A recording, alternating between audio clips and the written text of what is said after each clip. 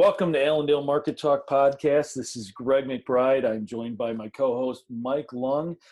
Today we're going to go ahead and jump into a topic that is actually very, very pertinent to the way that we trade and the way that our customers are trading. And we're going to talk about when the fundamentals and the technicals diverge. So, Mike, you had some very good insight into this last week when you said that we hit the bottom. Bottom was in. Let's go a little further into that today. Yes. So the reason I was saying the bottom is in last week is because it just got so bearish. Everything piled in. You had that big panic flush out. Everyone said that this was never coming back. And fundamentally speaking, they're correct. You got the ethanol market going under right now, or seemingly. You have obviously the coronavirus going on, so people aren't going out. You're not getting a ton of trade. And you have everyone talking about this large planted core number and a even larger ending stocks number. So fundamentally speaking, it's bearish, and it's very bearish. But technically speaking, you went right to where you needed to. You stopped, you turned around, you had a nice, what looks like a bear trap on Friday, Monday, and early part of today, but you have an outside day higher now. You have that nice correctionary move back lower, trying to retest a majority of those lows, but then you start moving back higher. And that's where this goes into play, where fundamentals is more so this present data, and technicals is showing you where we should be going. And that's at the point where right now is fundamentals are going to be great in telling you what we're looking at in the current situation, but the technicals are going to be able to show you more so, have we bottomed? Why have we bottomed? And how can I get a confirmation of that bottom? So that's where these two are divergent at this point, where obviously it's still a bearish situation. You still have the ethanol industry that's hurting right now. You still have a world trade environment that is slow. But on the technical side of things, it's starting to turn around.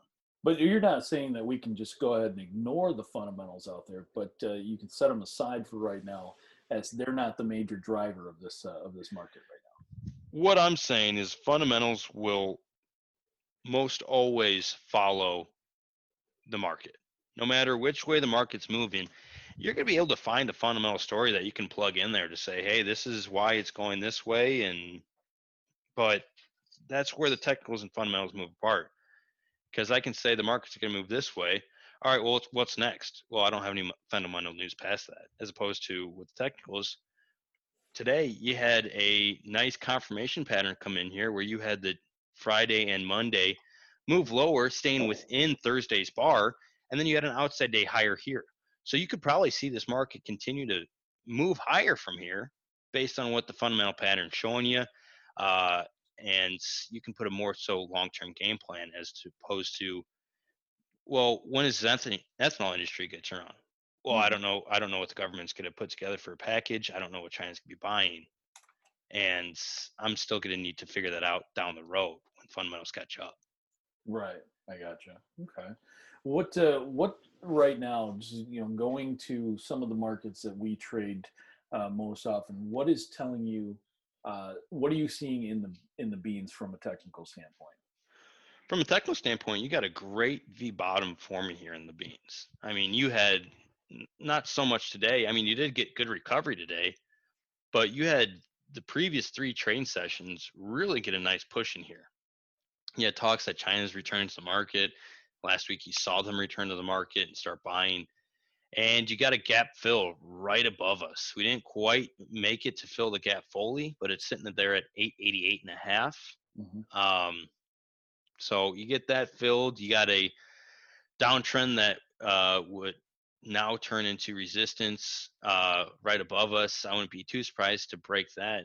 But if you're looking historically at what technicals have done, you've seen this bean meal market really take off, and you've been seeing beans follow suit. So last time we really saw a really good bean meal led rally was back in 16 when you had this bean meal just absolutely take off, and beans themselves also put on about $2-3 as well.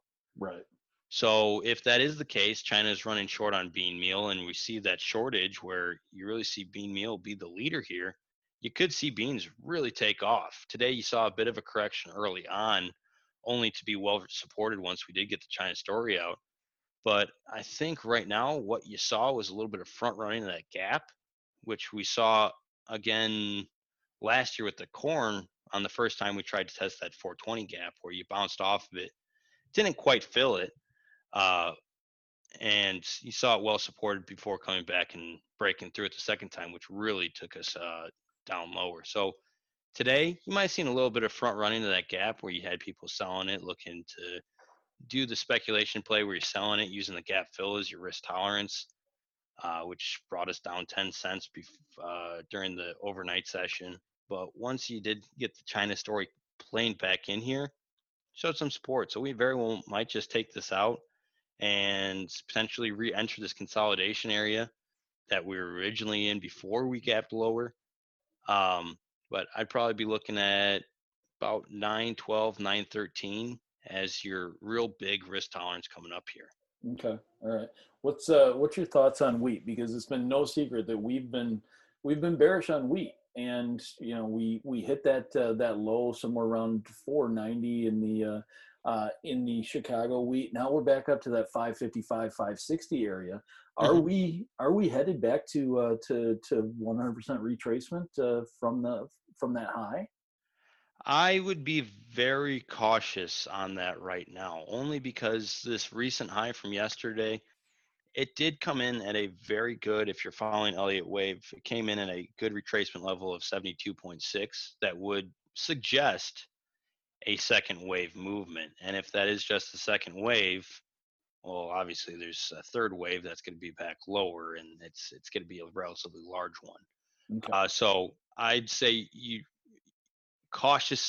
very cautious at this level, looking at a break above yesterday's highs as your risk tolerance area at this point. I'd be looking at that very closely coming forward. So at this point, basically what we've done is we've rallied back enough to give some of these wheat producers another shot at maybe reestablishing or establishing hedges. 100%. I think between this 560 to 590, and that 590 is going to be your high here for this May contract. It's probably a good place to be looking at here and saying, hey, I didn't get this hedge last time. We made that high up there at 590 and 3/4 on this May contract. We're sitting up here, obviously bumped up against some resistance here today with no break of yesterday having an inside day. Am I profitable? Am I able to use this level to get a good hedge and have those questions with your broker now that we are exposing ourselves once again to a relatively good area to be looking at hedging? Well, very good, very good. Well, I appreciate your time. Hopefully, we can get the word out that not everything is as bad out there as it seems. We actually, as we said last week, we put the lows. We feel like we put the lows in. It may not be a rocket ship to the top, but it definitely is. It feels a lot better than it did say a week ago at this time. Almost definitely, and something to definitely be monitoring if we do continue to move high from here. Last year's rally moved 6 weeks, so something to be paying attention to, making sure, much like we were talking about today's lows, how all the bearish information came flooding in. Watching at that 6 to 8 week time frame for all this extremely bullish news to come back in, much like last year, and just being conscious about this kind of mass market psychology. Sure. Well, as we wrap things up here, we are working from home, so you can get a hold of me at gmcbride@allendale-inc.com. Mike, what's your email address for the people?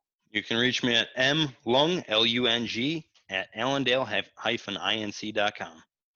Today for Allendale Market Talk, this is Mike Lung and Greg McBride. You guys have a great week out there.